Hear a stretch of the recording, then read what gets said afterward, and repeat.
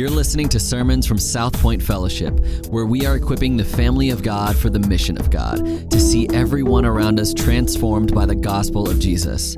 For more information, please visit southpointfellowship.org.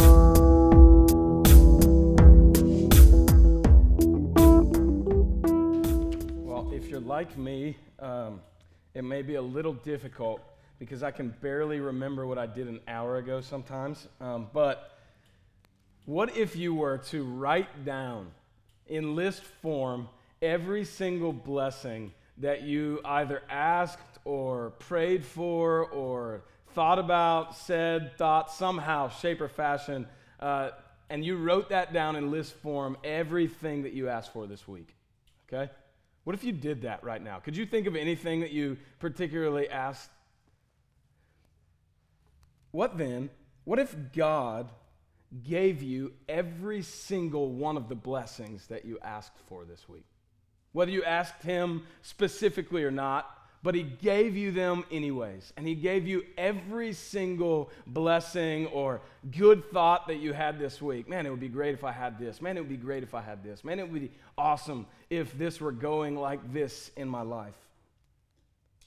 And God gave you every one of those blessings. I wonder, would his kingdom look any different as a result? Like, how different would your family look at the end of this week if God gave you every single blessing that you had asked for? How much closer to the Lord would you be? In what ways would our church be edified, built up, grow closer together as a result of you having those blessings answered? Now, since those are my questions that I just came up with, I've had a little more time to think about that than you. And my answers are embarrassing.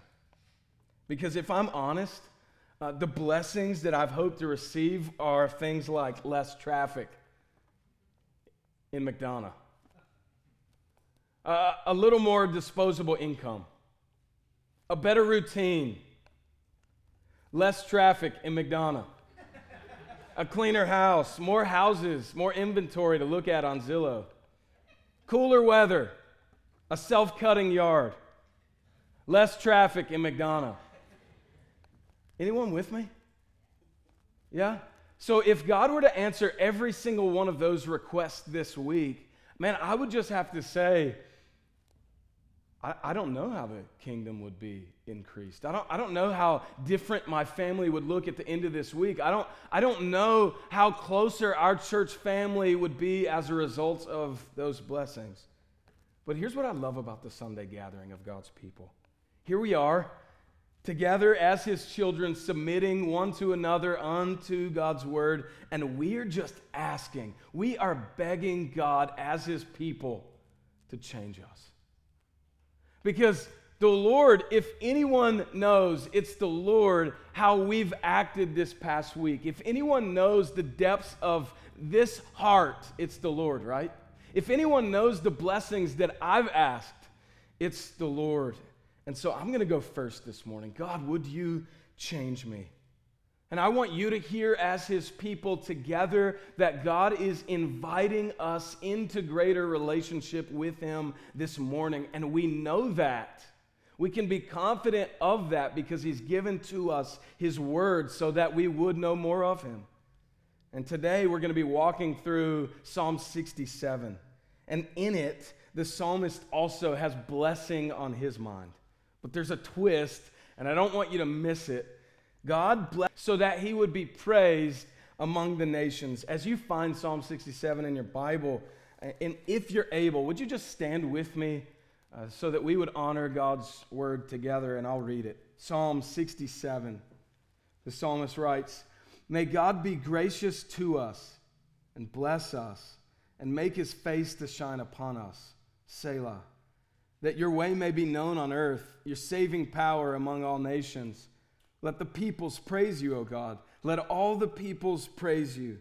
Let the nations be glad and sing for joy, for you judge the peoples with equity and guide the nations upon the earth, Selah. Let the peoples praise you, O God. Let all the peoples praise you. The earth has yielded its increase. God, our God, shall bless us. God shall bless us. Let all the ends of the earth fear him. This is the word of the Lord. You may be seated. As we work through the text, I want us to see three things this morning. And in particular, I want us to see three righteous ways to pray for the blessing of God. Because you and I know all too well how to pray for the blessing of God, right? I've demonstrated that just a moment ago, and you probably thought other things that you've prayed to be blessed by and with this week. But I want us to look in Psalm 67 at three righteous ways, if you will, to pray for the blessing of God. And the first is this. We pray, may God bless us so that all nations know him. Now, one of the beautiful things about God's word is that while there are 66 individual books, it's really one connected story, one overarching meta-narrative is the big word, if you will. And so verses are always connecting to one another in some shape or fashion in the Bible.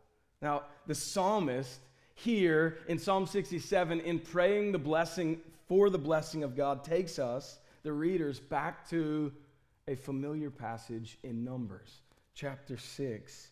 When the Lord was giving instructions for Aaron and his sons, priests, to pray over the congregation of Israel. And so with that in mind, the psalmist prays, verse 1, look there again with me in the text if you're there. May God be gracious to us.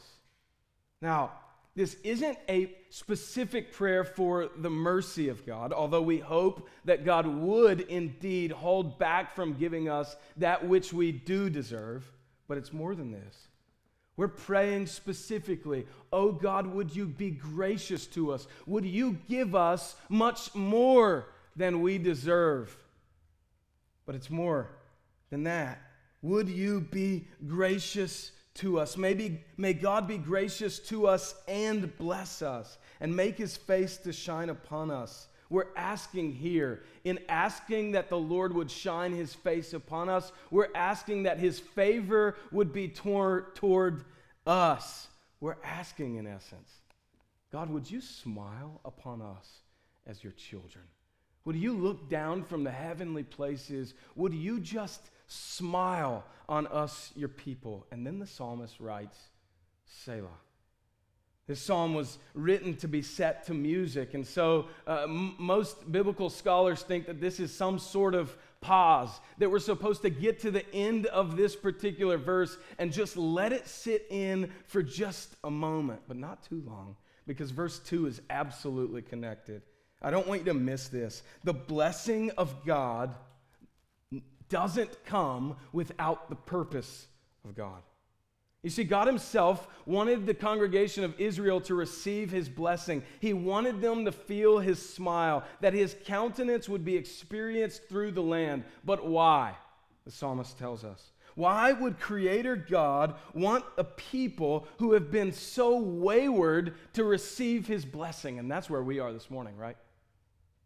Just a wayward people coming in to gather as God's people and saying, man, I have really blown it this week.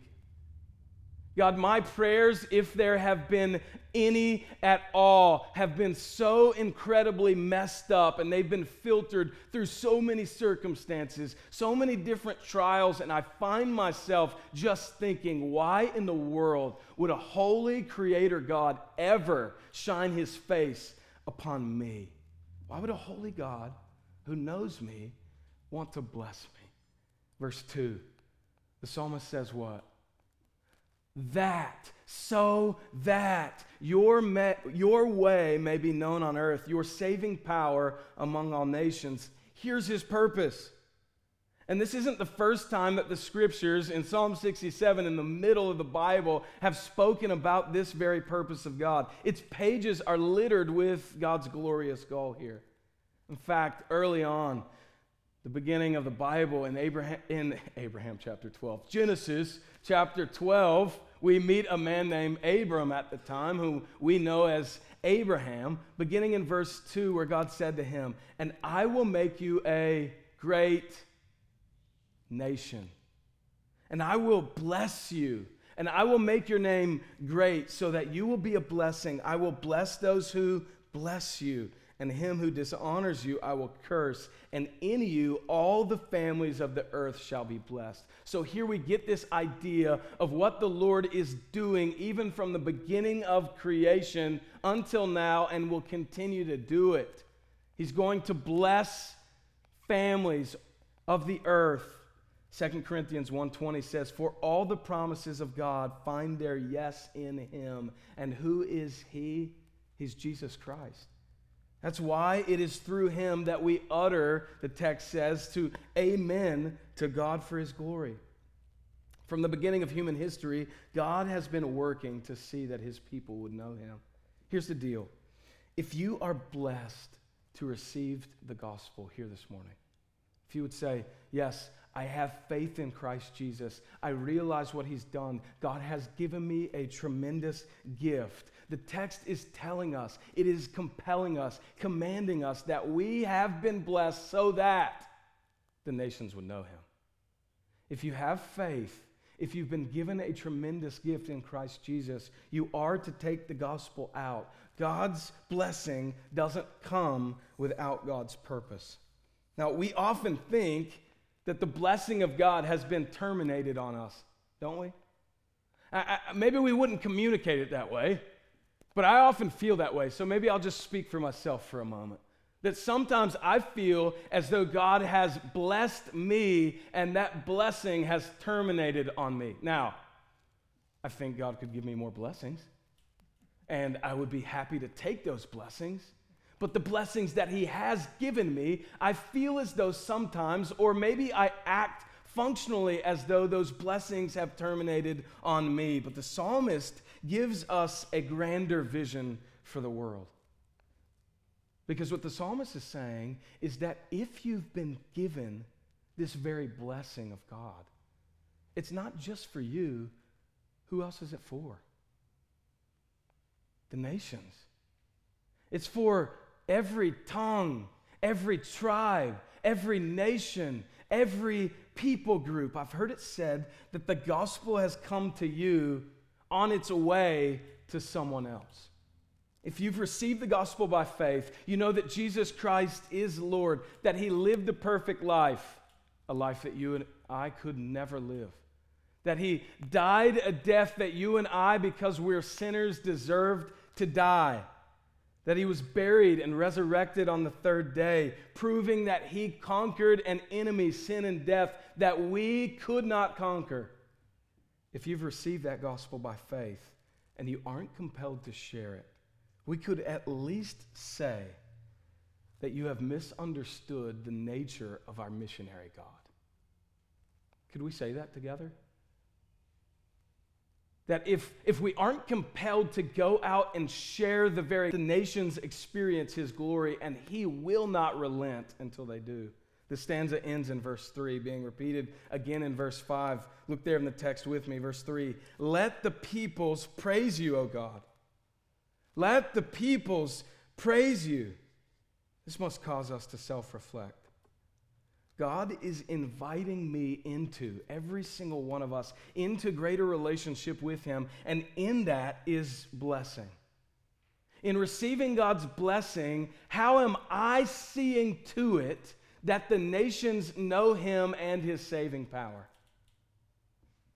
How's my family seeing to it that the nations know him? How is my church seeing to it that the nations know God?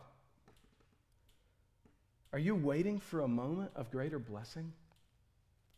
Are you waiting for that time in life when things just become a little less stressful? When work gets to a place that we have it just under our belt just a little bit. Things are tidied up. Are you waiting for a particular moment? Maybe when school gets back into session, our routine is back on. Are you waiting until then? Are you waiting until God gives you blessing in greater measure? Let's think about it like this. Have you ever thought, if I had $10 million, the people I would bless with it? Anybody ever thought like that? No? Okay. Man, I could tell you a lot of people that I would bless with $10 million, okay? So if everyone wanted to pool their resources, I will just show you today. You know? $10 million, and I'm going to bless a whole lot of people. I'm going to go out on a limb here, though. I'm going to guess that the majority of us in this room don't have $10 million, okay? Anybody want to challenge me on that? Most of us don't have $10 million in this room, but most of us, probably all of us, have $1, don't we? And you may not have it on you. Maybe it's on a card. Maybe it's on your phone, whatever, somehow, Bitcoin, I don't know. But you have $1 in some form or fashion. Or maybe you have $50,000. Whatever it is, you have something right now. My question is, what do you do with your money now? Because, like I said, it's really easy for me to think about what I would do with $10 million and the blessings that I would send forth, rain down on my neighbors, friends, and family. But what am I doing with the resources that God has entrusted to me right now, whether $1 or 50,000? Whatever it is, you have something right now. And whatever you do with your money right now will be reflective in what you do if you had $10 million. Whatever you do with your $1 now is going to be reflective in what you do if you have $500 later, children. So think about that. And that tells us what's going on in the middle of our hearts. We've been blessed so that all nations would know God. And so the point being that if we think in this moment, God, if you would just bless me with more time in a few months, God, if you would just get me to a greater place of stability or rhythm or routine in my life, at that point, I will ensure that all the nations know you, or that I am giving a better effort so that your name would be made great in the city of McDonough. And I think that if we were to drill down into our hearts, if we were to say, Lord, search our hearts, He would have us to see that whatever we're doing with the little now is what we will do if we had even more of it later. We've been blessed so that all nations would know God. Before moving on, I think it's important to address two things. The first, isn't it a bit prideful? Here's the question that comes a lot of times when we talk about a subject like this. Isn't it a bit prideful for all the nations? For God to want all the nations to know Him? Don't you think it's a bit much, Chris? I mean, here we are in America. We can serve the God of Christianity here, but don't you think it's a bit prideful of God to say that He deserves to be made known throughout the entire world, that all nations would know Him, that He won't stop until every single person knows who He is? And the answer would be yes, if He were like us. But God is creator. He made us. He made you and I out of nothing. He didn't need anything to make us. He's creator God. And if He's creator God, guess what He knows about us? He knows exactly what we need. And you know what we need? The thing that we most need is to know our creator God. And so He knows that every single person on planet Earth for all time needs to know Him. The nations must know Him. What we need is not more of anything else in this world but Him. And second, if God desires us to be blessed so that the nations would know Him, why don't I feel very blessed? I mean, let's be honest. While we may live in the most prosperous country in all the world, God still doesn't bless most of us with a life of ease, does He? Now, that's the blessing that I most often want, but it's the one that He seems to give least, isn't it? So in keeping with the tone of Scripture about followers of Jesus, it seems to me that one of the most blessed things that we can be given by God is peace. Peace. Because in Christ, we are first blessed with a relational standing before God that we could not obtain on our own. And so when I think about my sinful state, before God saved me, before God radically transformed me, I know without a shadow of a doubt that I was in sinful rebellion against Him, a holy God, that I was dead in my sins, Ephesians chapter 2 tells us. That there was nothing that I could do to obtain a life, a relational life with a holy God. And yet, in our sin, He's given us peace. And second, God blesses us in extending a peace that transcends situations and difficulties that the watching world, hear this, that the watching world longs to have. I talked with a sister in our church this week about a difficulty that has been weighing on her and her husband for many years. And she said to me this week, I just have a peace about it in this moment. The world doesn't have that. They don't have that. They can get power. Every single person on planet Earth in some way, form, or fashion can find money, albeit in different measure, something that every single person longs for, something that we are all looking for. God, if I could just have peace, and the Christian has it. And so situations may come in this life, but as you walk through them, know that peace is a great blessing from God. And when He grants it to you, know that it isn't for yourself only, but it is so the nations would know Him. And the second righteous way to pray for the blessing of God is this. May God bless us so that all nations rejoice in His reign. Again, look at verse 4 with me. Let the nations be glad and sing for joy. For you judge the peoples with equity and guide the nations upon earth. Let the peoples praise you, O God. Let all the peoples praise you. Not only do the nations need to know of God's saving power, but they should be glad and sing for joy because God judges them, and the Word tells us that He rules the nations with equity. One of the ways that Satan, our adversary, so often deceives the world is by twisting inherently good things. And can I just tell you that he has so many of us in this world right now with justice and equity? The cultural lie is that if we can get perfect justice here on earth, if equity can be dispensed at a political level, then we will have arrived. Right? But we fail in numerous ways in this thinking. One, if justice were to be perfectly displayed here on earth, every single one of us would be done away with. And two, Christ Jesus is the only one who can judge with ultimate fairness because He is the only one that knows the hearts and desires of men. Our prayers for justice are much like the demanding disciples. James and John, when they made a request of Jesus in Mark chapter 10, verse 35, and they basically said, Teacher, we want you to do whatever we ask of you. He says, what is that? To which they begin to say, grant us to sit one at your right hand and one at your left in your glory. Jesus goes on to tell them that they have no idea what they are asking. They had misunderstood the nature of their king. It's always good that we keep our cards on the table as Christians, I think.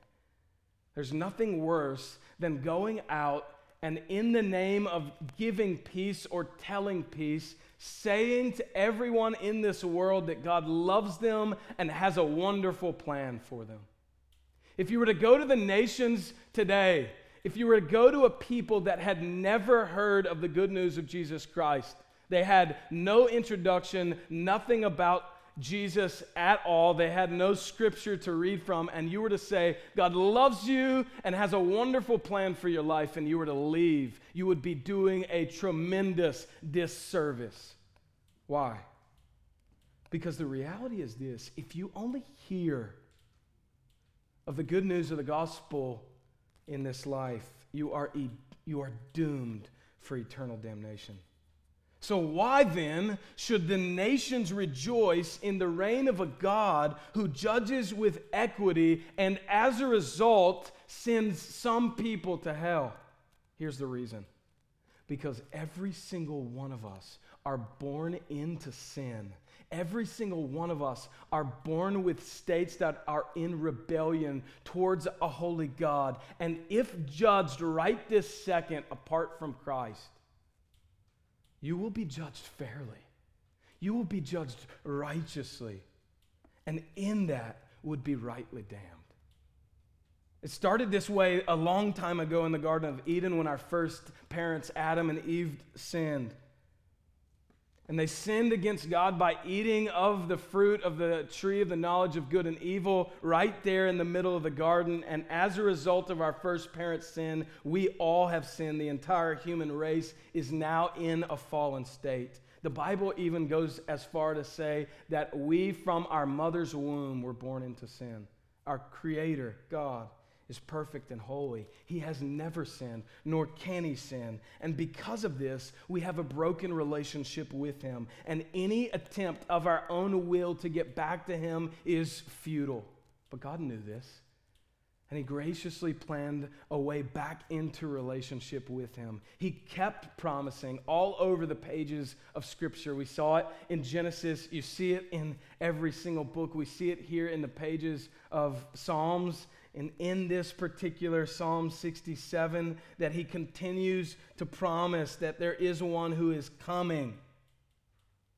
Finally, his son Jesus comes from heaven. He puts on flesh and he lives a perfect life. He then dies on the cross, and he does so that anyone who would believe in him, the Bible tells us, will have eternal life.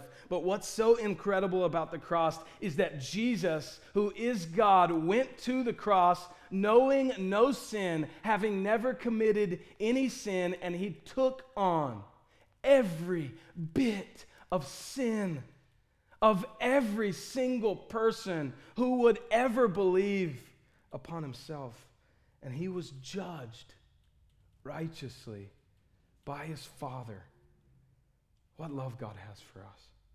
And so we rejoice in his reign because of what he has done for his people in Christ Jesus. And while he judges, judgment will not come to those who have trusted in him by faith, because it's already been enacted, and poured out upon his Son, Christ Jesus, on the cross. John chapter 3, verse 18, a couple of verses away from the infamous 3:16, says this: whoever believes in him, that is Jesus, is not condemned. But whoever does not believe is condemned already, because he has not believed in the name of the only Son of God. May God bless us so that all nations would rejoice in him and in his reign. We want others to know Jesus. We want others to experience what freedom from the bondage of sin in Christ Jesus looks like. John Piper says in verse 5, when the psalmist says, "Let all the peoples praise you," he means, let all the peoples know that there is a purpose of God. Then missions would be the most audacious and presumptuous enterprise in the world. But if it is true, then mission is the humble response of a people who love the lost. Friends, in humility, we should go and tell the world. And finally, we should pray, may God bless us so that all nations would fear him. Look there at verse 6 with me. The earth has yielded its increase. God, our God, shall bless us. God shall bless us. Let all the ends of the earth fear him. On April 24th, 2000, a 93-page book was published that has since sold over 9 million copies. And perhaps you've read it. I did. I don't remember much more than the title, and it was called The Prayer of Jabez. Anybody remember that book? It's okay if you don't. I'm going to explain it to you. The premise is this. It's straight scripture here. That premise is. 1 Chronicles chapter 4, verse 9 and 10 says that Jabez was more honorable than his brothers. His mother had named him Jabez, saying, "I gave birth to him in pain." What a name. Jabez cried out to the God of Israel, saying, "Oh, that you would bless me indeed and enlarge my territory. Let your hand be with me and keep me from the evil one." And God granted his request. Now, the author, Bruce Wilkinson, he said to begin that prayer for the next 30 days. And if you would pray that very prayer for 30 days, you would begin to see significant changes in your life. Now, I don't know about you, but when I think of significant changes in my life, I start to think about that list that I gave you at the beginning of my sermon this morning. All those significant changes, less traffic in McDonough, right? Wouldn't that be amazing if God began to make all those significant changes in my life? While all our hearts and minds are so easily attracted to prosperity, God wants it to have purpose. The God of the Bible has a grander vision for your life than you could ever come up with. Now, I can only conjecture at this point. I don't know. But I have to believe some of the success that book received was because of the promise of incredible prosperity. If I can pray this prayer, then God will certainly give me that which I have been praying for.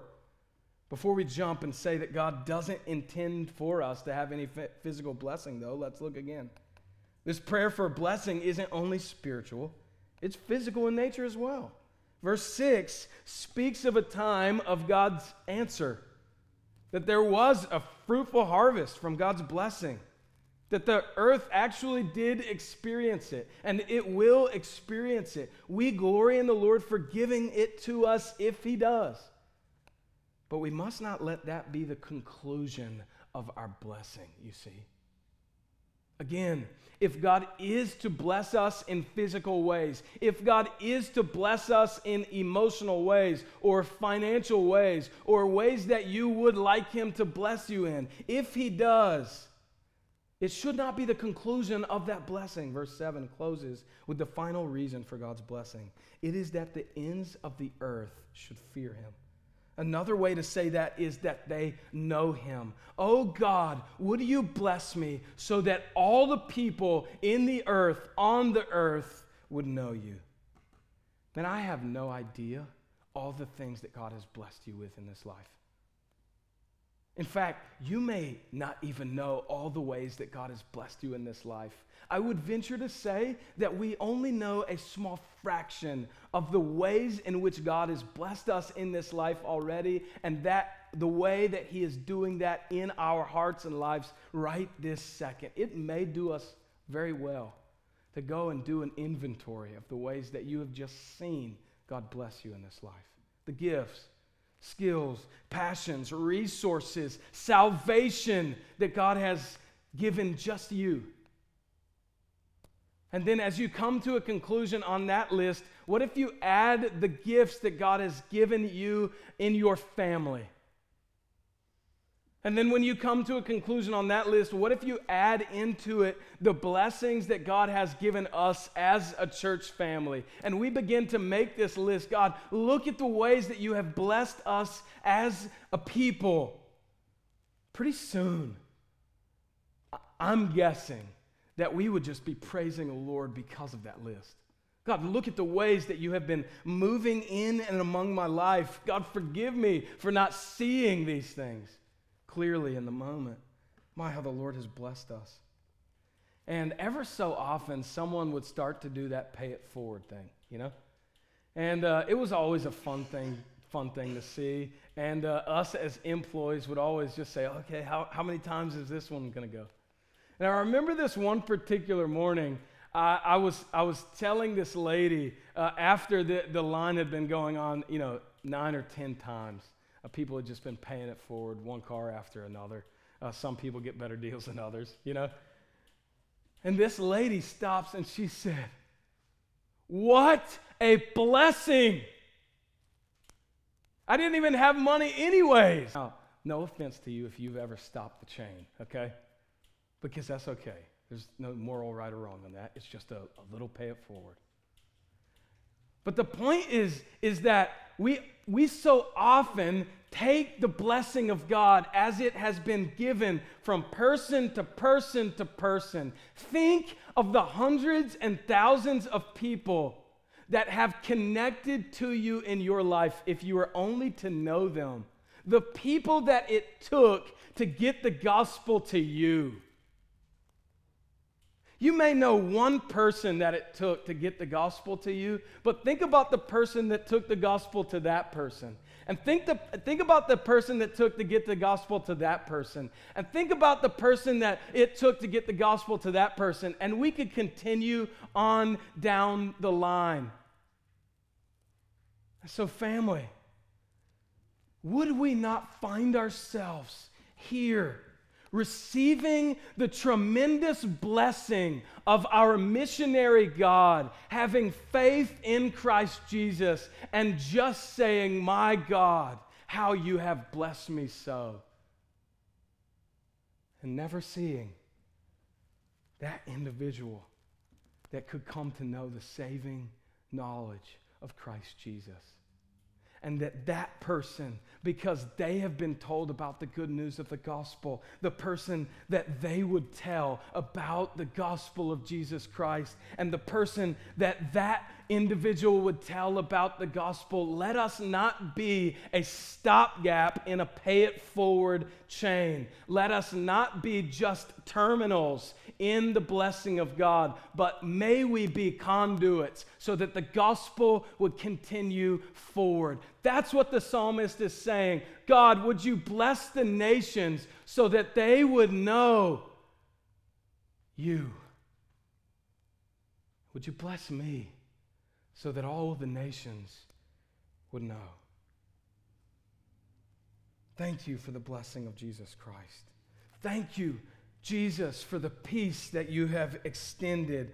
Thank you, Lord, for the food at this table. All of the many blessings in this life where we could just find ourselves just stopping and saying, thank you, Lord, for the blessing, and doing nothing as a result of that blessings. But what it would look like if the family of God saw ourselves as conduits, recipients from the message of Jesus Christ, and it would change. We would be able to say, thank you, Lord, for the blessing of Jesus Christ. May I go to my neighbor and share with him the good news of the gospel.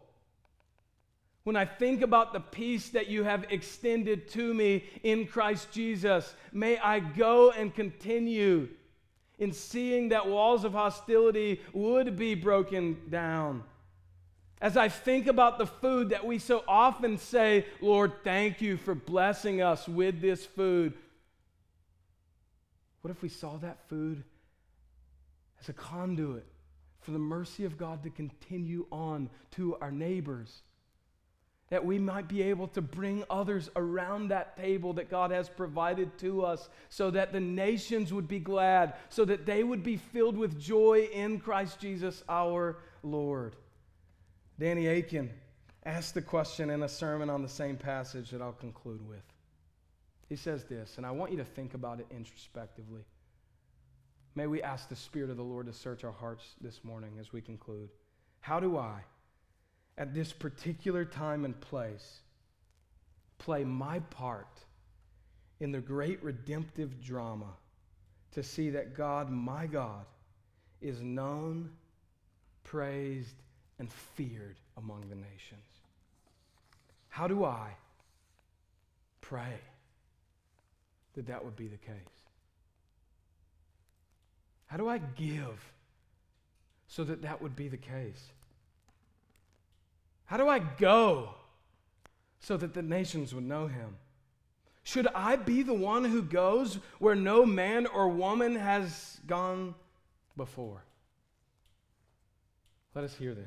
God blesses his people so that he would be praised among the nations. What if we left here knowing that this morning? How would our community look different? How would the world look different?